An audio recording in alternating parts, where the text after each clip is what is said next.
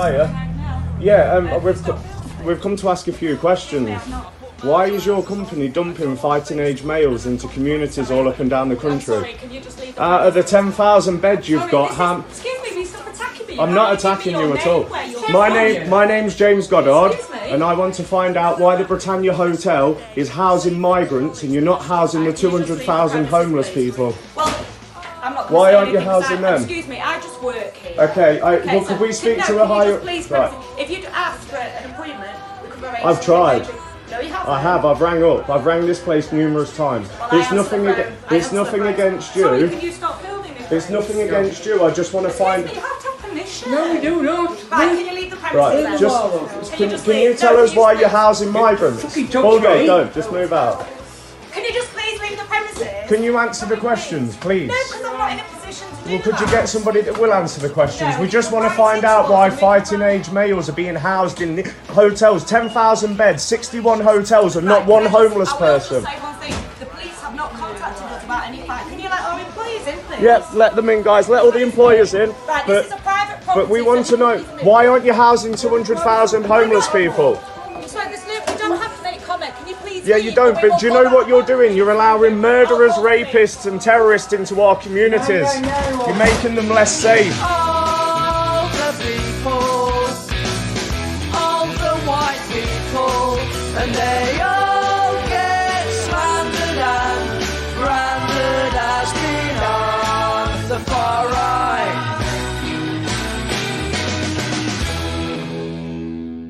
Yes, always on fire. I'm so excited to be here once again. We had a week off, but I'm here once again with Britain's leading right-wing activist, banned from Parliament Square for a full 5 years. That ban is losing effect next year around the time of both of our birthdays, which will be very interesting. I'm just dead chuffed to be back. And this evening, we're doing something very special. We're not doing a news roundup. We're dedicating the whole show to Tracy and her story and everything that entails, because it is that important. But I'm just going to hand straight over to James to launch us in. How you doing, mate? Oh, sweet. Thank you for that introduction. I must say it is good to be back. Obviously, last week we were down in London. We took the kids down to London Zoo.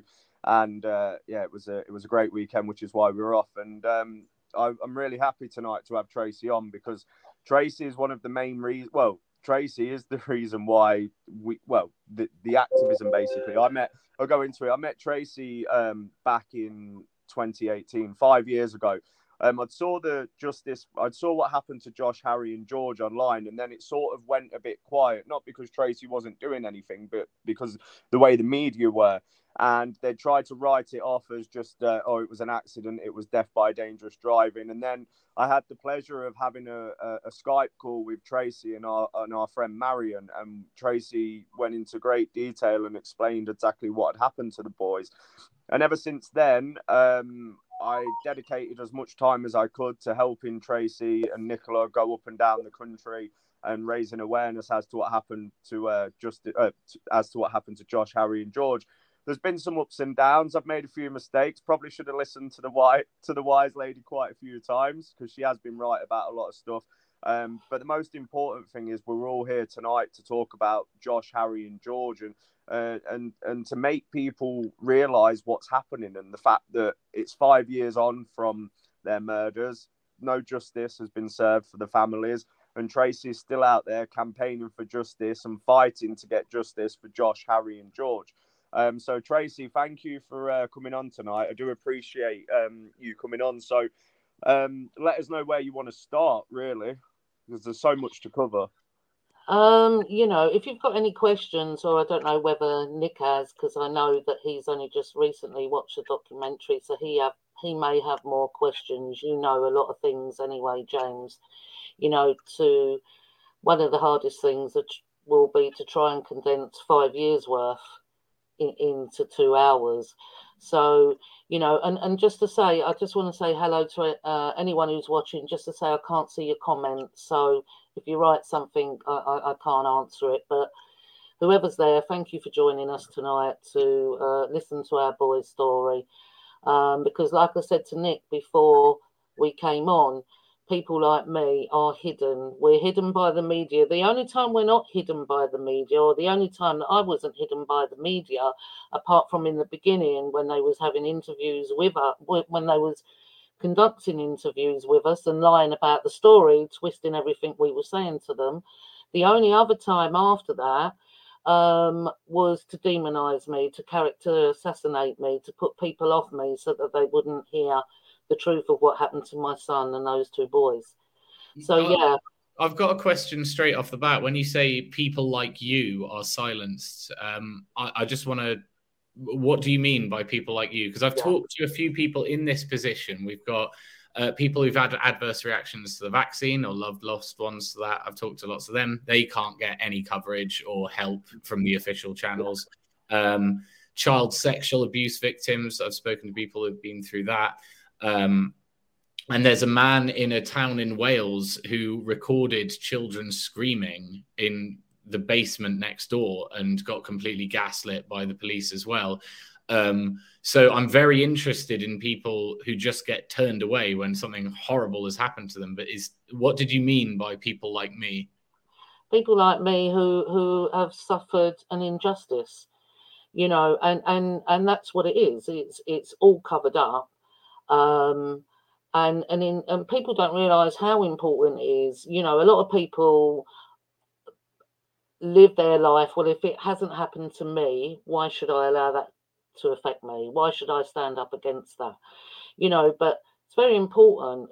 An injustice to anybody is a threat to justice to everybody, you know, because it could be on your doorstep next. And then wouldn't you like the support? You know, I'm a great believer. I travelled everywhere, and James, you were at a lot of those places with us. A lot of places we travelled over the country and spoke at many demos, because I'm a great believer that if you want support, you should also support. You know, I don't expect everyone who is facing injustice to just come and support me and then me not support them. It should work both ways. And I did that, but you don't get that given back, you know, which is a big question in itself. But yeah, just basically to answer your question, it's people who have suffered an injustice, and that injustice has been covered up. Okay, well, we better lay out for anyone who doesn't know what the story is, what was that injustice? So basically, on the 26th of the 1st, 2018, my son and his friends, there was 5 of them who met up together, were walking to a 16th birthday party, which was their friend's birthday party. And along this particular road that night in Hayes, it's not a road where you get loads of people walking. You get people cutting through in cars, because it can take you off the M4 and bring you into Hayes Town, and it's near Heathrow Airport. But it's not a place where you generally get loads of people walking. And this party had been booked for months. So it was on social media. Plenty of people knew this party was going on. And my son and his friends, they were excited. They were 16, and Harry had just turned 17. And as I said, we have to remember that there was 5 boys walking on this particular pavement at the time. 3 got murdered. 2 just got missed. Yeah, so it easily could have been 5, and 3 were walking towards. And they were, I mean, I'm not very good on distance, so please don't quote me on that. You know, probably about 600 meters they were from safety to where this party was being held, when a car mounted the pavement. The boys heard the kick down, and as they turned, it was too late. The car had just clipped the first 2 boys, knocked them to the side. It then hit George. It then hit my son, who went 8 foot into the air, into the cemetery. And the police never even told me that, by the way. And it then went on to hit Harry. And that all 3 died, not instantly. The police told us all 3 died instantly. And we found out a couple of months later that wasn't true at all. 1 died instantly and the other 2 didn't, one being my son. And I was at the scene. I went to the scene because we got a call from one of the other children's parents, because you can imagine all these children heard that were at this party and come running out screaming. There were their friends. There were witnesses there as well who saw it. And, you know, these children, a lot of these children still have counselling now, you know, because of what they saw. And just to interrupt, that the girl whose birthday it was, she's never celebrated a birthday ever since either. I remember you saying that as well. Sorry to interrupt, Trace. I just bought. Yeah, no, that's all right. Yeah, Harriet, her name is, and she always does a post every year for the boys. You know, that young girl is always gonna remember that as her birthday.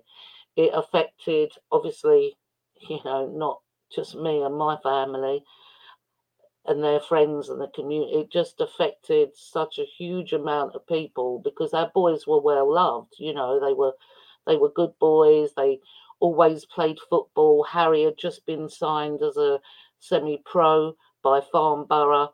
You know, my son worked. He was only 16. He worked as a labourer. He used to get up at 6 in the morning. I'm just so glad that I got to tell him how proud I was of him, you know.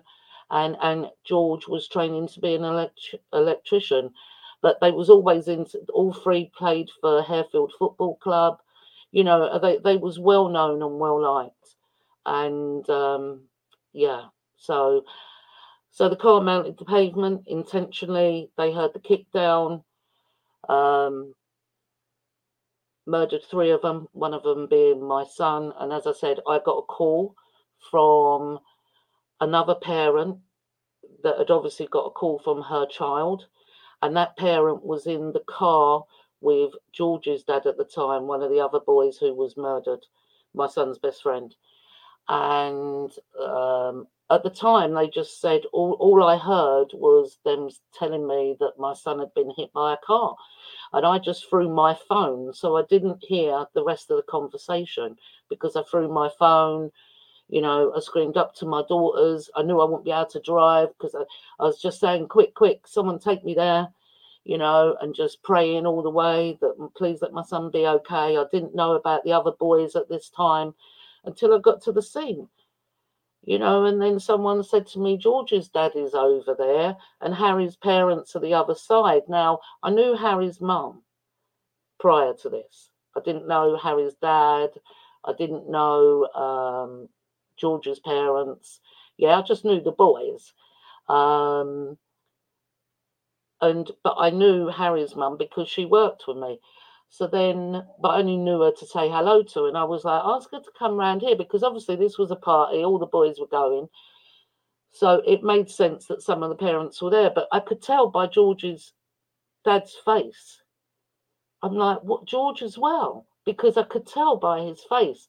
And then when Harry's parents came round in their car and got out of the car and I see their face, I'm like, Harry as well. You know, and I'm running up to the police. I'm saying, what's going on?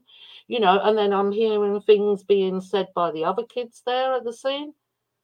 Yeah, you could hear them talking and hear what they were saying.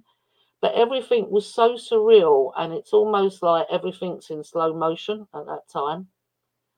You know, I couldn't tell you how long I was standing there and waiting to get in there, waiting for a copper to come to me, you know, until we got a nod. I don't know what time in the evening it was. And then we got told to get in the police vehicle and got driven to the Premier Inn. And I knew when I was in that car because I'm like, this must be bad because they wouldn't be telling us to go to the Premier Inn, right? Because at the same time, we had heard that one had gone into an ambulance and had been driven off in the ambulance. And although there's the 3 children who's injured, you're hoping as the mother that that's your child in the ambulance, you know, and that's natural. You're just hoping that's your child in that ambulance. And they wouldn't tell us who was in the ambulance, you know, so it was chaotic. But you could hear all these things going on and it was surreal. And then when we got taken to the Premier Inn, we was put in the restaurant in the Premier Inn and I could see people working behind the bar, you know, and there was people in there. And then this police woman turned up, sat opposite me, and said there was 3 fatalities. And it's like being in a dream, but you're there and you're listening to this, and I could hardly breathe, and I couldn't even remember at the time that my daughters were by the side of me, and so yeah, that's what happened up until that point. I just want to oh, sorry, I think you had something to say there, didn't you, Nick? No, go for it. I just want to say, so that obviously that was 5 years ago, and then the camp. Tracy, I just want, I know it's difficult and everything, but for you to explain how the media portrayed it straight away, because they had a narrative straight away to fulfill, didn't they? And they painted it in a certain narrative. And just going back from the conversations that I've had with you, I remember how they treated you all that night, and they didn't treat you with compassion. They just left you in a room of a hotel, somewhere where you're unfamiliar with the surroundings, with the worst possible news. And the way that the police have treated you ever since, has been absolutely horrendous. I've been there with, just to go down a bit, but when that piece of shit, sorry for the swearing, but that's the only word I can describe him as, but when he had the audacity to appeal his sentence, and they let you know the day before, because they were trying to make it so you wouldn't be able to attend, and we all went to the court, and rightfully so, we kicked off, and they went into another room and delivered the verdict and reduced his sentence from 13 years to 10 years because of the impact that it had on the driver's family. Nothing to do with the impact that it had on you or the other families or your children. And for me, that was a surreal moment. That, not surreal in a good, it was horrendous, because I couldn't believe that, because people put so much. And this is the problem, when people are so brainwashed into believing the state's there to help. The state have done everything they can to silence you and discredit you, and ultimately stop the boys from getting justice. And when it was Lord Leveson, wasn't it, at the appeal, when they delivered it, and I remember we stormed into the other courtroom, and the police that were there, do you remember, they took their hats off and they stood with us.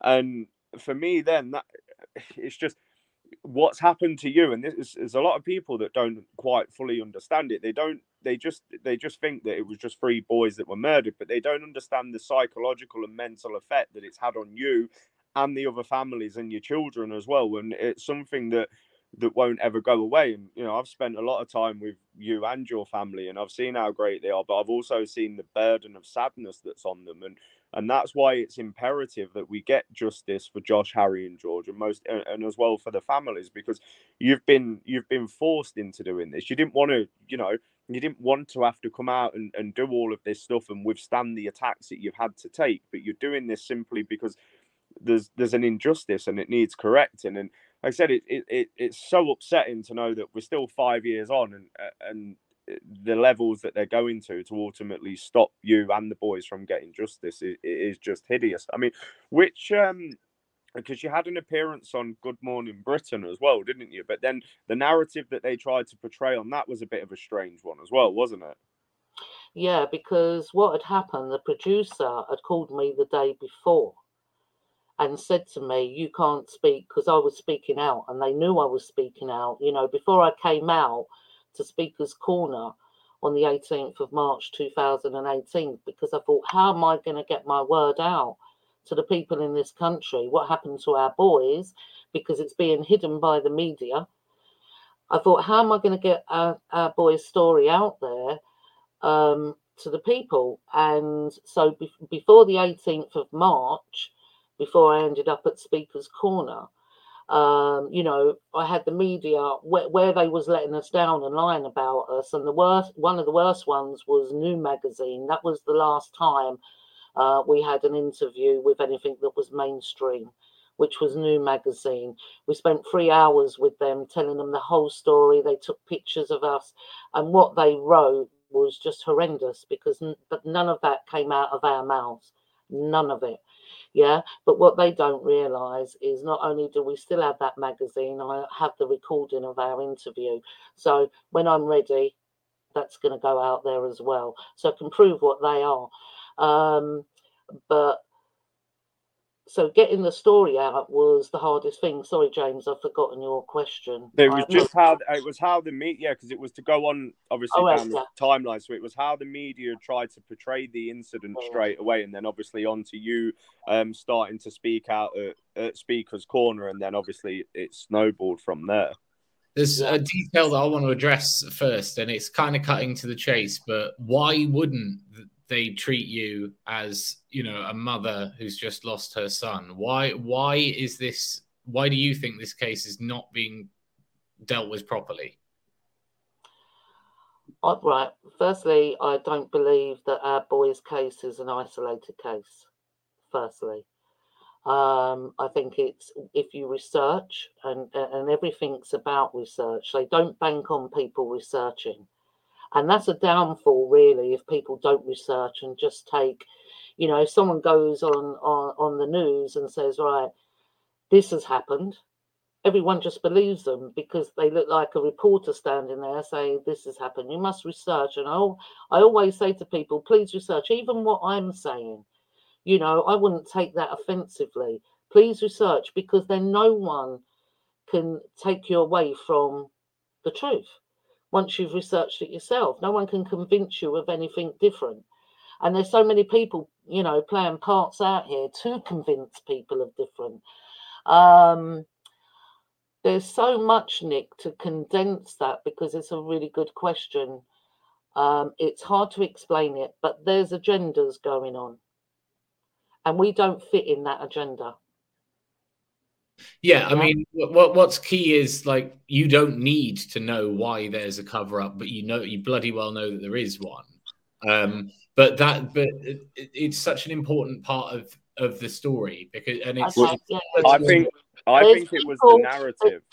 Yeah, well, there's people that are protected in this country. That's a fact. That's what happened in our case. They tried to portray me, like I said to you, with regarding the media. What, the only time after the interviews, when they knew they weren't getting any more interviews from me because they kept lying in what they printed. They wasn't printing what we were saying. They was printing the opposite to that. And once they knew that I wasn't going to give any more interviews, and then I appeared on the streets, at Speaker's Corner, then doing my own demos for the boys, then speaking at demos. Once they start seeing that I'm out on the streets, so you can hide us online. You know, you can shadow ban us. You can choose when to send a YouTube notification out 3 days after the live, and so on and so on. Twitter, I'm heavily shadow banned. I don't even bother with Twitter anymore because it's that bad for me on there. But they can do that, but they can't hide you on the streets. So what they did then next was, I was on a demo, walking. I think it was on one of the Yellow Vest demos. But Yellow Vest, by the way, was not demos. What we was doing was going out there every Saturday and speaking to people and trying to tell them of all the injustices that were going on in the country. Yeah. So it wasn't specifically a demo like a protest, and we never organised it, and that's why they hated us, because we wouldn't work with the police. Obviously, I would never work with the police, and they didn't like that because they had no control over it, and they like to have control. And I was walking along, and up comes Katie Razzle, BBC, saying to me, "Will you come on Newsnight, you know, and give us an interview?" And I said, "No, why would I speak to you? You know, you lie, you tell lies, you're fake news, you lied about our boy's story." So what they then did next was start printing that I'm mixing in with the far right, that I'm a racist because I'm only speaking out because of the authenticity of those in that car that night. Yeah. So they started doing all things like that to me, you know, set me up with a picture. And I'm sorry, James, we were set up with that picture with Gerard Batten. That was a complete set up picture. You know, he's never offered help. He put the boys band on. Someone asked you to come and get us for a picture. We went and stand there. They take the picture and he walked off. And then after that, every time I do a live, someone's putting the link to that picture and calling me far right. And that's what they do. Again, character assassination, to put people off the truth. Also, as well, the fact that I found there was a lot of people, well, not a lot of people, but there were some people that were almost willing to use it to try and capitalize, like that, like in regards to the picture, it's to give that impression of being seen to be caring when in fact they weren't caring about it all. And just what you said about Katie Razzle as well, because we had that full, I think there was 2 hit pieces, weren't there, 2 or 3 from the BBC. There was the first one with Parliament, and then there was the second one where they'd even contacted his solicitor, and the lies that they told in it, because they put the videos up that we'd done and then said that we were lying, and the driver had been apologetic, he'd personally apologized to all of the families, and they really went on this agenda where they tried to essentially paint the driver, but it was all a part of that narrative, and that narrative was to list this incident as an accident and the driver was drunk. The driver wasn't drunk. And if it hadn't have been for those 2 other boys that he clipped, he could have got away that night. And that's what people need to realize. Those other 2 boys, I can't remember the names, please forgive me for that, but they apprehended him. They were the ones that apprehended him at the petrol station and kept him there so that the police could make the arrest. The passenger got off, and he's never faced charges. And I'm sorry, but when you're a passenger, you're an accessory to 3 murders. You've left a crime scene, and you're interviewed for, how was it, 30 minutes or something at the local police station? Like 13 minutes. That can I just say, we have come across, because it's very important, James. There is no evidence in everything that we've come across so far to ever show that Jane S. Chudasama was the driver of that car. Bear in mind, it was his brother's car. Bear in mind that his sister's a solicitor. Yeah. Bear in mind that he wasn't in this country before 2010, and the police lied about that. The police told me he was born here because I researched them. Yeah, because they didn't go into the home. They didn't do a search of his home. Right? They could have got a Section 18 just by ringing up and asking an inspector. Yeah. Right? They didn't do that. But do you know the audacity in a CPS meeting, what they said to us? They said, but we did go round there, but people were sleeping, so we didn't want to disturb them.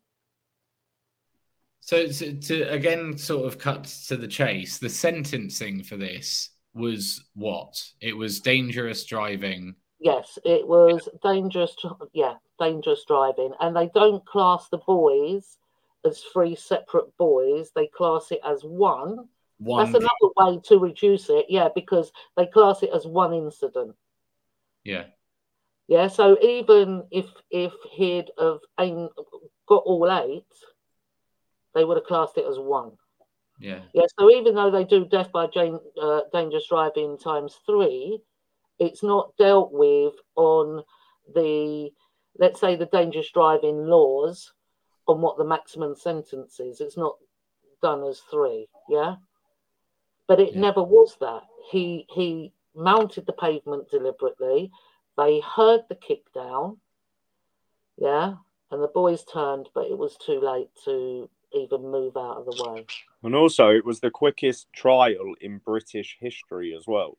Yeah, the judge wanted it over within 28 days from when it happened because they wanted it hidden. They wanted it gone. They didn't want it out there anymore. They didn't want the public to see it.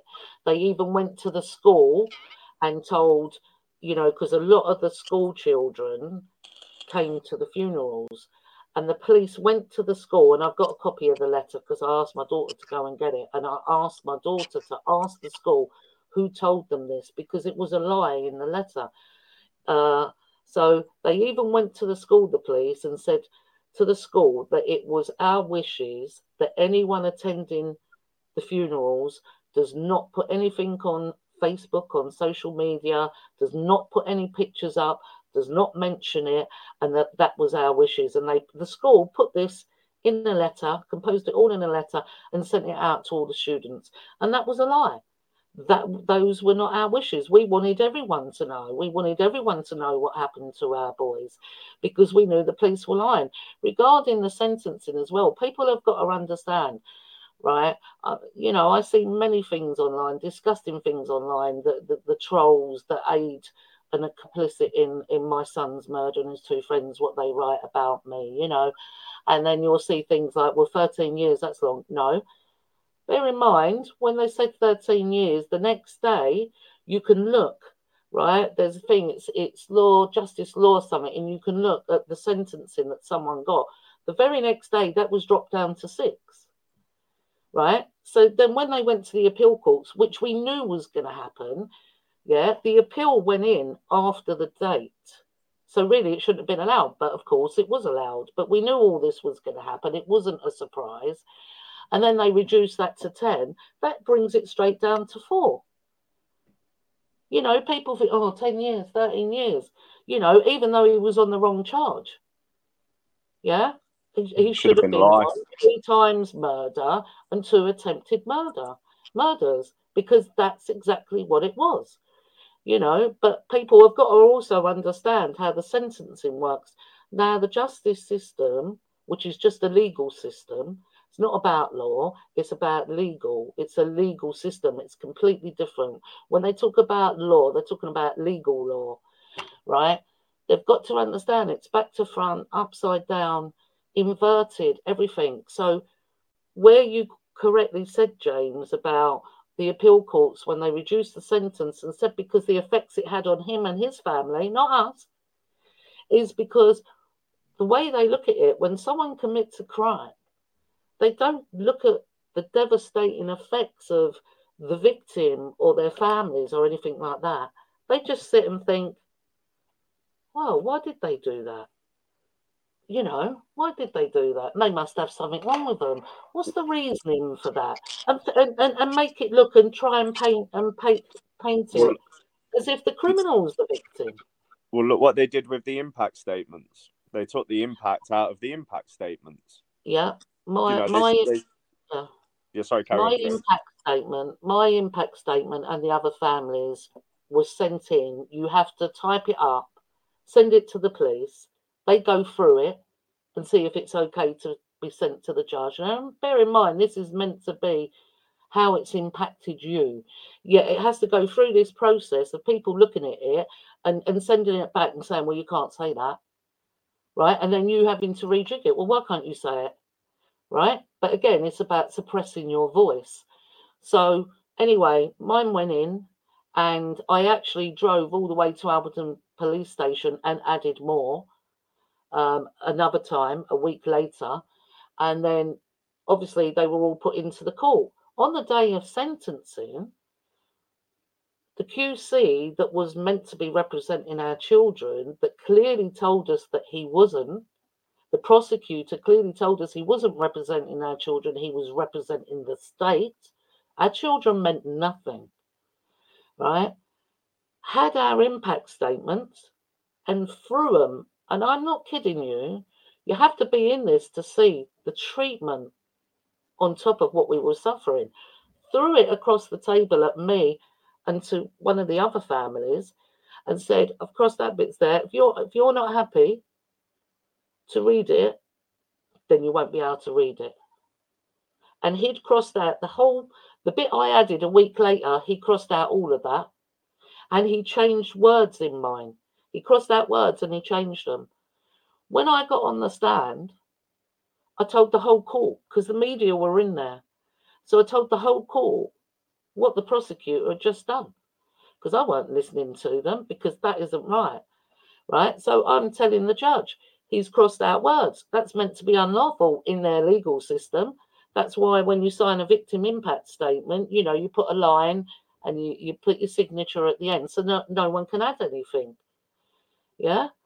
But that's not the game you get when you go into the court or into the police. They just do what they want. So I said to her, and she's going, oh, please just read it. Please just read it. And I'm going, no, because it's wrong. So what I did, I read what I could. The bottom paragraph that he'd scrubbed out, I just couldn't see all my words. I couldn't remember them all either.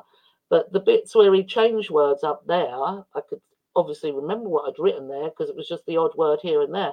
I read what I'd originally put, you know. And like when I got down off the stand, I said to him, that thing, I said, you're going to rot in hell.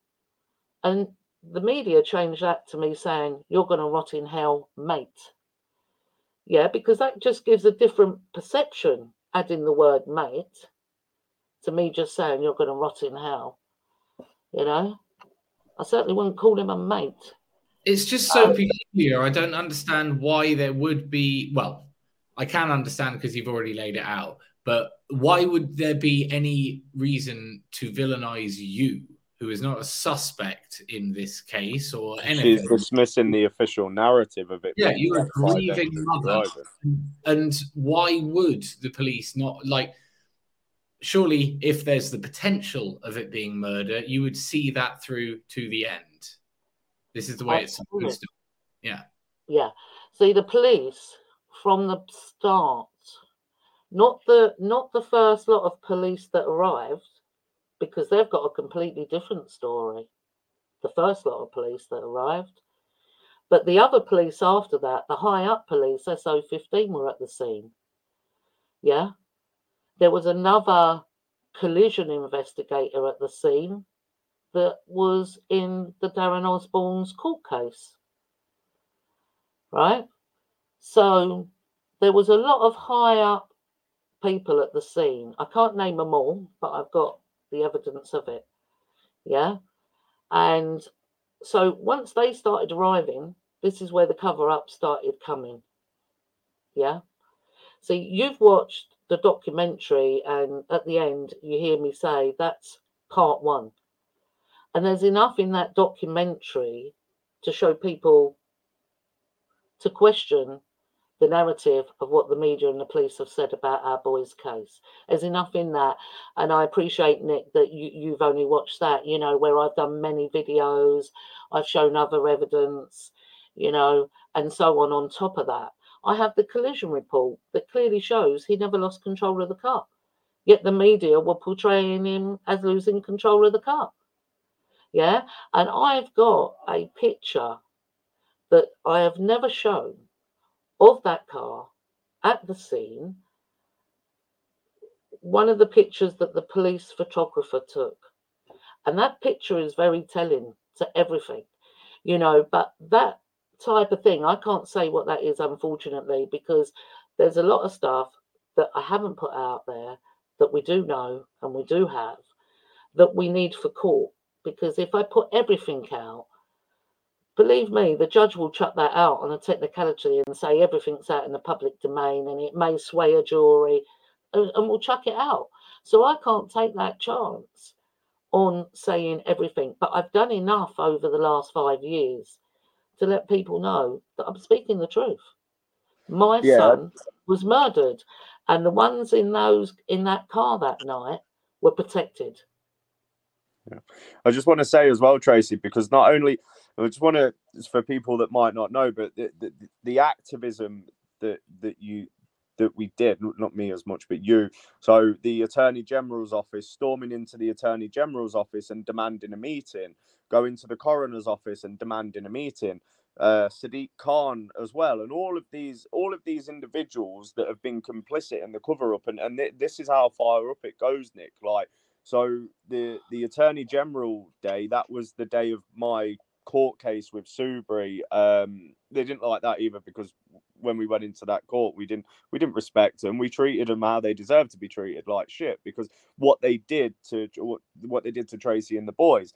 And so Tracy went into the Attorney General's office, then the coroner's office as well, and then taking the message directly to Parliament as well, and being there every day. And just to allude to what Tracy's saying about the yellow vest, it was about the focal point of the yellow vest, in my opinion, was getting justice for the boys, but it also encompassed all the other injustices that were taking place in the country. And Tracy gave a voice to people that wouldn't have otherwise got a voice, and really tried to help people. And it's just so sad that, like I keep saying, we're 5 years on from it, and there's a lot of people that don't talk about it anymore. There's a lot of people that aren't talking about it. And I feel, in my opinion, that everybody should be talking about what happened to Josh, Harry and George, and everybody should be campaigning for justice, because it's not an isolated incident. And the way I look at it is, if it had happened to my child, I'd want people standing up for my children and fighting and doing what they can to, to help them get justice. I guess it's so sad as well, because obviously if you people that have watched the documentary, you'll see quite clearly in there that Nick Hurd, who's now conveniently a former MP, he'd actually written to the Attorney General as well and demanded a retrial, listed the 4 points for a retrial, and yet there's still silence from the Attorney General. Obviously, they and this is the problem, right? The facts are there, the evidence is there. This case needs hearing again. That piece of shit needs to face the full force of British justice for what he's done, because not only has he ruined the futures of 3 boys that would have gone on to achieve great things, but he's also ruined 3 families as well that will never recover from it. So as well as that crime, he needs holding to account for what he's done. And this is the sad state of the country that we live in, where politicians and journalists have conspired to cover up the murder of 3 children. And for me, that's something that needs shouting from the rooftops. All the people that have been complicit in this, they need confronting on a daily basis. They need to know what they've done. There's over 50 police officers, constables that are involved in this cover-up. They're named in the documentary. These are the people that need holding to account, because these are the people that have essentially perverted the course of justice by putting out a false narrative that this was just a drunken accident. The guy wasn't drunk. You should, in his statements that he made to the police after he'd committed that heinous crime, not 1 ounce of remorse. He even asked, would this take long because I've got work in the morning? Not 1 ounce of empathy or compassion when you've just taken away the lives of 3 children. And like, I get frustrated as well, because I'm not going to name these people because I don't want to give them, I don't want to even, their names aren't worthy of being mentioned, but there's a lot of people that have been sent in on purpose to try and do damage to TRACY, to divert her attention away, to stop fighting from the boys and to start fighting with these trolls. And it's absolutely ridiculous. The facts, as I said, the facts are the facts. This is about 3 boys being murdered and the 3 families suffering ever since.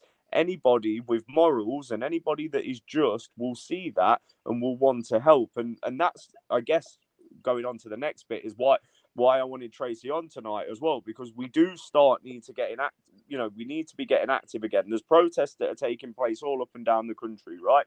And they're against immigration.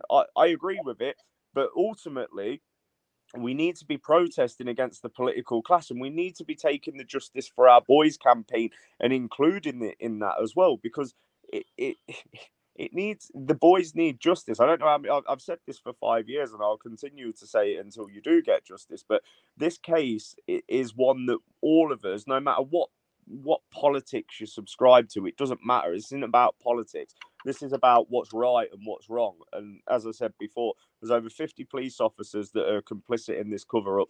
The judges, the politicians, the people in Parliament. Boris Johnson knew about this. He was confronted on election night. He's not done anything either. So, that's the main focal point. Hopefully, we'll be able to go into a bit more detail later on how we can help kickstart the campaign again, really, to get the word back out there and get people behind this and standing up for those 3 boys.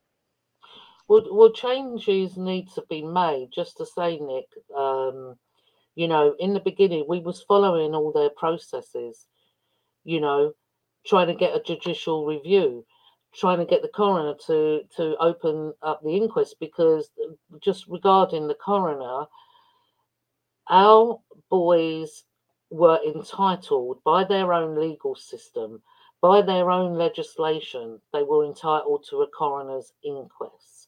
Subsection 2 counteracts subsection 1 of the Coroner's Act. And our boys were entitled because they suffered a violent death. So they were entitled to that inquest. Now, our boys' file was with the Pret a Manger coroner. So there's a coroner that was dealing with the Pret a Manger case. As soon as that was ending, he was going to write to us and give us a date for the inquest for our boys. Lo and behold, there was a coroner who was on suspension. Right, now he lost, I don't know if you know the case of Alice Gross, I apologise if I've pronounced the last name wrong, but she was a 14-year-old girl who was raped and murdered and dumped in a river in Ealing. Now he was the coroner to that, and he allegedly lost the file to that case on a train. This was this coroner, and he also was bullying his staff and things like that. Now, and the file, weirdly, that he lost was the file that the parents wanted to know that this thing that murdered their daughter, who happened to be found hanging a couple of weeks later in a forest on a tree, had come from abroad, but murdered his wife in the previous country. And her parents wanted to know whether, his background was checked and blah, blah, blah. And the coroner that was on suspension was the one who lost this file allegedly on a train. Well, he comes in off suspension, goes into the office of the Pret a Manger coroner, takes our boy's file, writes to us and says, we're not having an inquest. That's it. Yeah. So you can work out why he was brought back in from suspension to do exactly that. So when we had that, we then followed the process of writing to the senior coroner, the chief coroner at the appeal courts, to question and for him to look at what the lower coroner at West London Coroner's Court has done regarding our boy's case. We got a letter back from the chief coroner saying that he has no jurisdiction over the lower coroner. So all the IOPC, who we put a 48-page complaint into regarding the police dereliction of duty, it's not even a complaint. These are criminal charges, but they call them complaints. Yeah, tampering with evidence, perjury, everything regarding our boy's case. The IOPC cover for the police. They are part of the police. Every appeal avenue that you approach when an injustice is done to you is covered by them. So in the beginning, we followed these processes. I had many meetings with Nick Hurd before he ended up writing that letter. Now, when he wrote that letter, we'd showed him part of the evidence. So he was put in a position of no choice because he's now seen part of the evidence. So he wrote a letter, and in that letter, it was a strong letter. He writes in there that he's asking the Attorney General to have a meeting with us, that he has seen part of the evidence himself now, and it leaves doubt in his mind to the original conviction. So it was ignored. And then the two Attorney Generals that come after that, I resent the same letter to them, and nothing, not even a courtesy reply. So when you're following their own processes to get listened to get the case looked at again, yeah, for someone to look into the police and see what they did, and it's all brick walls, what are you meant to do? Because what they want you to do is wear you down, shut the doors, and hope you sit down, shut up, and go away where they've worn you out. Well, this is the kicker. At the beginning, you said that people won't be interested in something unless it affects them, by and large. And I mean, hearing this story, the question is, well, what do people pay taxes for if not this? If when something horrific happens, there are these services which are built to protect British citizens, such as yourself, in the case of an emergency. If that is not happening, then why the hell are we paying our taxes at all? And I have to come to this conclusion with the police because I've heard so many negative stories about it and so few positive ones that and I do think that this is probably an interesting time for us to be trying to light a fire under this case and attention towards this issue again, because there is a lot of anger at the police, and I think people are understanding that like the top brass of the Met is basically stacked with rapists and fellas that have child porn on their computers and commit suicide when it comes out. It's systemic in there. I think it's a big barrel of bad apples. Yeah, the Met Police are the biggest criminal network in the UK. That's a fact. They're a law unto themselves. And they're just police enforcers. That's all they've become. They don't have any code of conduct. Listen, some hardened criminals have more of a code of conduct than the Met Police have, because they have none. And exactly what you were saying, I believe they just let criminals in because they will do their dirty work for them. When I had the meeting at Hatford Police Station, the copper there who is in the documentary, Jenny DeFabio, she had, I can hear feedback, sorry. But she had 3 months after that meeting, she left. Now I found her on two sites, one a yoga teacher on one side and one a psychologist on another. So what are you? One minute you've been in the Met Police for all these years, and now you're a yoga specialist here, and on this side you're a psychologist here. It's all bizarre and it's odd. Yeah. You know? So I think there's some details that came up in the documentary that we haven't covered, such as like the 999 call that was diverted to the police when it should have been to the fire brigade, and also the fellas that were interviewed straight after in the sort of 12 hours after the incident time bracket, who weren't there or gave completely different testimonies. They weren't the people that should have been asked about it. There was all sorts of stuff people put in place right after it happened, right? Yeah, absolutely, Nick. Now, regarding the 999 calls, I'll just start there. Our boy's case was gold paged. It was classed as a gold paged incident. Now, that wasn't found in the police reports because the police just retype up witnesses' statements. They leave them unsigned. They retype their versions up. Yeah, they're not original statements. Yeah, this is what the police do because it's the CPS base the case on the evidence the police give them. So, regarding that night, the police created the narrative to what happened that night, which was a fake story.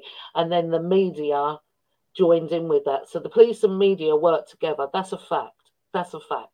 Because we know the Press Association, before we even knew and before we even got into court, knew that what he was going to plead. The press already knew that. How? Right? So you can see all the colluding together. So that was a gold page incident, and it is in official reports, but it's not in the police officials' reports. I won't say what does that mean exactly. Gold right. page. So there's different levels, which means it's strategic, and a tactical operation. So then what happens is all the 999 calls that start coming in get diverted to a particular control center, and all our boys' 999 calls got diverted to Lambeth Control Center, where counter-terrorism is based. That's where it got diverted to. So that's one thing. So then the police command it all. So they decide who turns up, who doesn't turn up. In the sense of emergency services. They make that decision.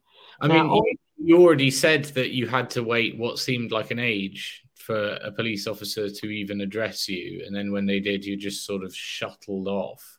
And that isn't the case in all crimes. I don't know if you've ever had any other incidents with the police, but they're not always completely robotic, lacking in compassion. Sometimes they are just acting like decent human beings that are trying to like help the situation. But you are highlighting that in this case, that was not happening. And there was none of that. That was completely erased, right? All of it, even after telling us there was 3 fatalities and them going off and pretending, even on the news night, on the day of my son and Harry's funeral, on news night that night, they was even trying to portray that we had 3 liaison officers on the news. It was all a lie. We didn't. It was a total lie. But going back to where was we at? Oh yeah, it was about the people who got interviewed and shouldn't have been interviewed. Right, yeah. So I've said about the 999 calls, just to say, on the same road of the murders of my son and his 2 friends is a fire station. 18 seconds it would have took them to arrive there, and they would have had medical equipment. Bear in mind you had 2 severely injured, one had died instantly, 2 severely injured, and they were held off. They were held off for nearly an hour. right? Even though one of the 999 calls, which you heard on that documentary, pointed out, she was saying it looks like the car's going to explode, it's smoking. They were still not called. They were held off. Yeah. So that's the strategic part.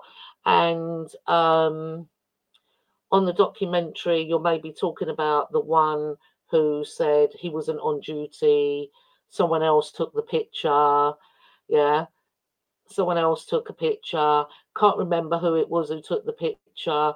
And there's, you know, the picture that you saw in the documentary of the car at the scene isn't right either. But I can't say no more than that.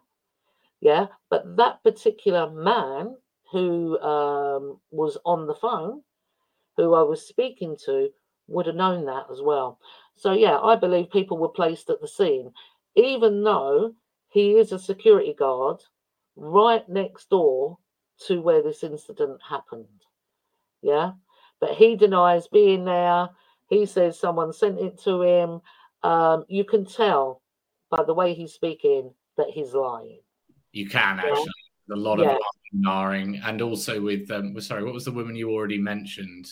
That Jenny DiFabio, yeah, the police officer. Well, it's just none. Like you've got these calls recorded, and none of it strikes me as the kind of way that you should be dealing with a bereaved mother. That's what leaps out to me, is that let's say that their narrative was correct. You would still be completely within your rights to be pursuing your line of thinking, and to be treated with compassion throughout that. Like even if you were wrong about it, but it just doesn't look like anyone is treating you as a mother who's been through this. Well, I think, you know, you raise a good point in the sense that, you know, if we were wrong, which we know we're not, I wouldn't spend 5 years out here grieving Groundhog Day in the pain that I feel daily doing this if I was wrong, you know. I'm certainly not wrong, so I just want to put that across. But with regards to what you said, if there was a mother out here that wasn't happy with what she'd been shown, or wasn't happy with, you know, any evidence that she was being told, there should be a department that can sit down with them and go through it. Yeah, what is it that you feel is wrong? You know, our liaison officer, where his family, because his family lied in court at the Old Bailey and said that they were being threatened, they've been attacked and things. And in court, it was proved that that was all a lie. And then you find out in court that they have special numbers, his family, that they can ring if they need to. Where we had one liaison officer between 4 families who said she lost her mobile phone. So we had to wait till she got in contact with us. Yeah. So they was avoiding us as much as they could throughout this. Now, I had a 4-hour meeting with the police, 4-hour meeting. And in that whole 4-hour meeting, I got all the other families to come as well. Yeah. Because everyone had questions. In that 4 hours, I never answered one question. The sergeant would sit there with a little black book, open it up, flick the pages and go, oh yeah, I haven't got the answer to that. I'll look into that and then I'll let you know once I've got the answer. They never ever rang. They never ever gave us the answers. Yeah, because they knew we knew. They knew we knew they was lying. So they was trying to avoid us as much as possible. They didn't want to answer anything. When I researched, because the one they claimed was the driver, they wiped all his social media within 48 hours. Another one who was in the car, they didn't do that. And I found interesting stuff on his social media because I researched them myself. I found interesting stuff on his social media page. And he was born here, that one. But the one who they claimed was the driver, Janus Chudasama, wasn't born here. I couldn't find him anywhere in this country before 2010. So when the liaison officer did ring me, I said to her, I said, have you researched them properly? I said, because I can't find Janus Chudasama anywhere in this country before 2010. She said to me, and she was adamant. She said, I'm telling you now, he was born here in Hillingdon, like the other one in the car was born here in Hillingdon. So I thought, okay, then, fine, I may be wrong. When I went to the meeting at the CPS, and bear in mind, I took these pictures that I'd found on that other thing who was in the car who faced no charges on his social media page. I printed off and took into the CPS meeting with me. It came out that Jane Chudasama was not in this country before 2010. And the liaison officer is in this meeting. So I looked directly out there at her. There's about 15 in this meeting with us, 15 people. And I said, why did you lie? Because why would you lie?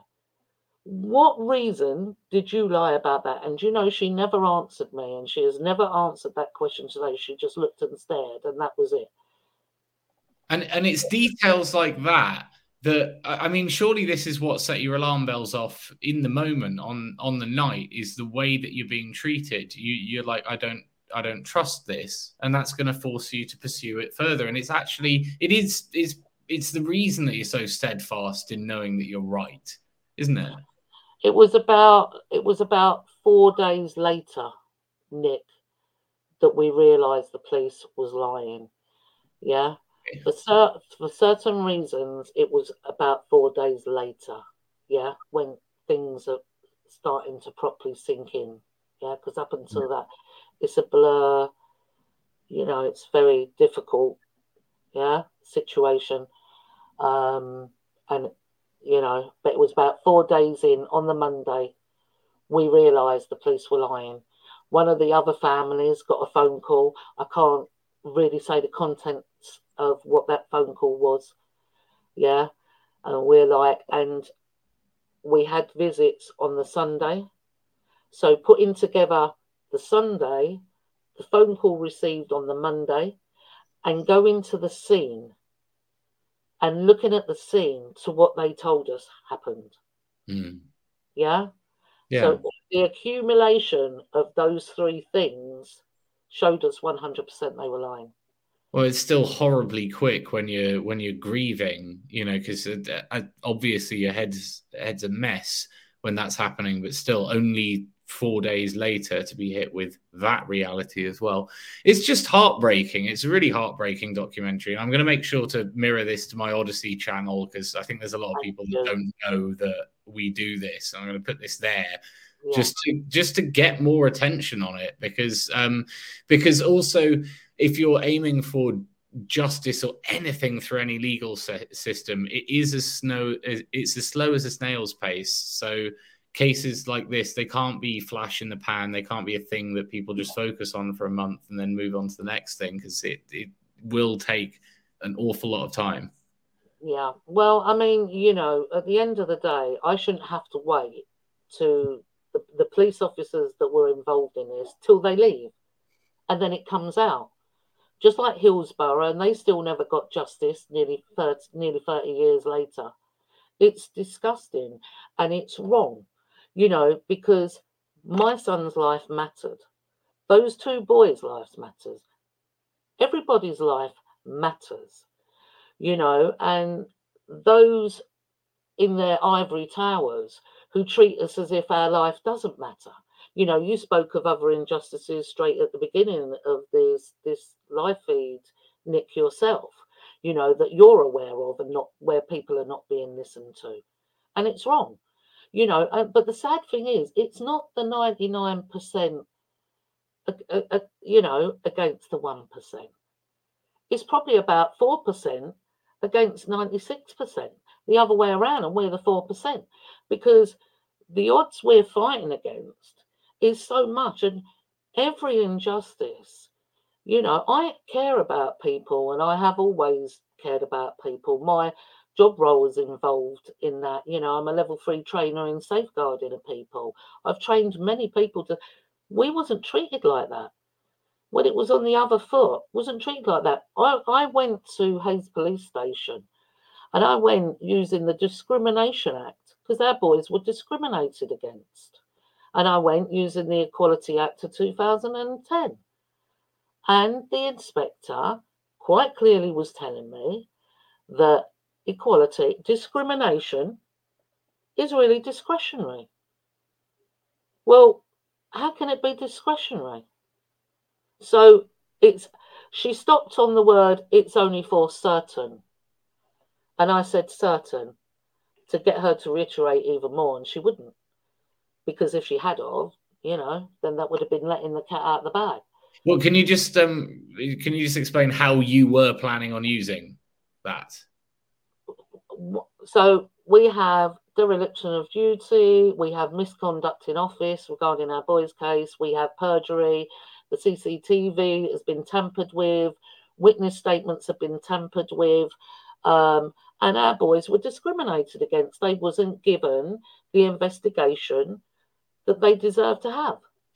And because you couldn't demonstrate that this was some kind of hate crime of a protected characteristic, basically because they're white boys, you don't count in that regard for an extra investigation.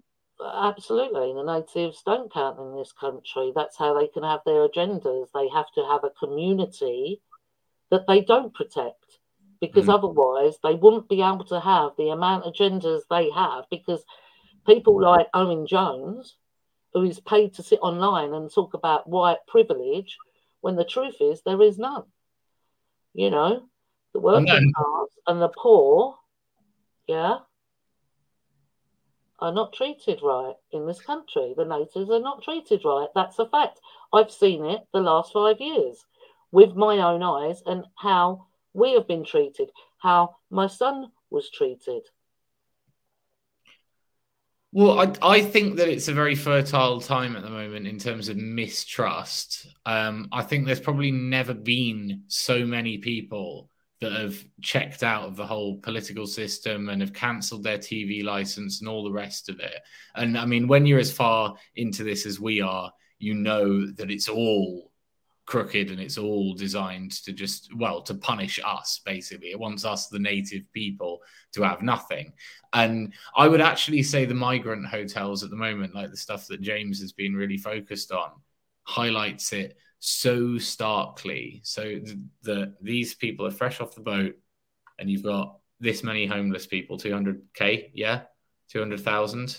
I think it's gone up by, I think it's even higher than that. I think it's about 274. It increased by 25%. Yeah. But it does highlight, it does highlight the fact that we are second-class citizens in our own country. And this case alone highlights that. And what I want to go to as well is, if you look at the lengths the media went to demonize, because there were so many hit pieces on it, from the BBC to Channel 4 to all of the news channels, they purposely went out of their way to try and discredit, to basically discredit what we were saying. And that's why they kept wheeling out the narrative of the drunk driver, and it was death by dangerous driving. It was an accident. It wasn't an accident. No, under no circumstances was that an accident. And if you go back to the collision report, and this needs reiterating as well, because everybody's, he pleaded guilty. He pleaded guilty right at the last minute and still got the full credit. And it was that right? No, it was a deal. It was a deal. Yeah. But it was also pleading guilty to the wrong charge. Yeah, absolutely. It's kind of irrelevant anyway, because, guilty, not guilty on dangerous driving is nothing compared to murder. Yeah, exactly. And also as well, the I've completely lost my train of thought there. You'll have to come back to me. That's gone out my head. I hate it when I get moments like this. I have something in my head. I mean, what I wanted to highlight with the migrant hotels and that is because that is quite major news. Farage, I think, is on about it quite a lot, and so people can see it, and there is an anger for it, and it's just that you need to take from that and extrapolate out that the whole thing is the same way, and that's basically TRACY's case. Is that look at what's going on there. It's really obvious, but hey, what if you're in a crisis and then you need help? All of these systems are set up the same way, and so I'm really, I'm really struck that you, when you're going through this, have the idea to go to Speaker's Corner. How long after it actually happened was that? This is a Well, big. I went there on the 18th. Yeah, I went there on the 18th of March 2018, and this happened on the 26th of January 2018. Yeah, and So just under 2 months later. I mean, it's a really profound idea, actually, because people don't use Speaker's Corner for that. They kind of use it for debates and religious fervor and stuff. Yeah, which it never used to be. It never used to be for that. No. You know, it wasn't a religious corner. It's Speaker's Corner, you know, which has now become Religious Corner. But then that's all about creating divides and arguments, isn't it? That's why I love it down there, Trace. I think it's so important for us to reclaim it. It was actually one of the other parents who said about Speaker's Corner, you know, because we was like, how are we going to get this message out there of what happened to my son and the fact, and George and Harry, and it's all been covered up and it's been lied about, and the media are lying. When you're spending 3 hours with the media and you're telling them everything, and then when you get that magazine or newspaper, open it up, and it's completely different, you soon start seeing everything. And just going on something that James said earlier, where he said, you know, I didn't want to do this. Before I came out onto the streets, I never knew what was going on in them. I never knew though. I've met people that have been demoing since the 80s. I never knew all this was going on because it's completely hidden by the media, unless they want to make it look like a riot. Yeah, if they want to make it look like a riot, then they will print that. So I wasn't aware of all of that, or all these injustices, all these families that I've met since coming out here. Had I known that, I know what type of woman I am. I know. Had I known that prior, I would have been out here. Prior to what happened to my son, I would have been out here. Because it matters to me if the next door neighbour's child is abused, or the neighbour up their road, their child's been murdered. It matters to me. And it should matter. You know, the one great thing that we used to have in this country was values and morals, you know, and good men would stand up when a wrongdoing was done. And now they're watering everything down, you know, distractions everywhere, so people can't stop and think and focus on what matters. And people matter. I think matter. I think the kicker is they've made it hard for the committed thinkers and doers to find each other. We basically live in a more fractured time, and I think all of the institutions have basically been infiltrated or bought. So they're now gone. There may have been a time when there were politicians who actually gave a shit.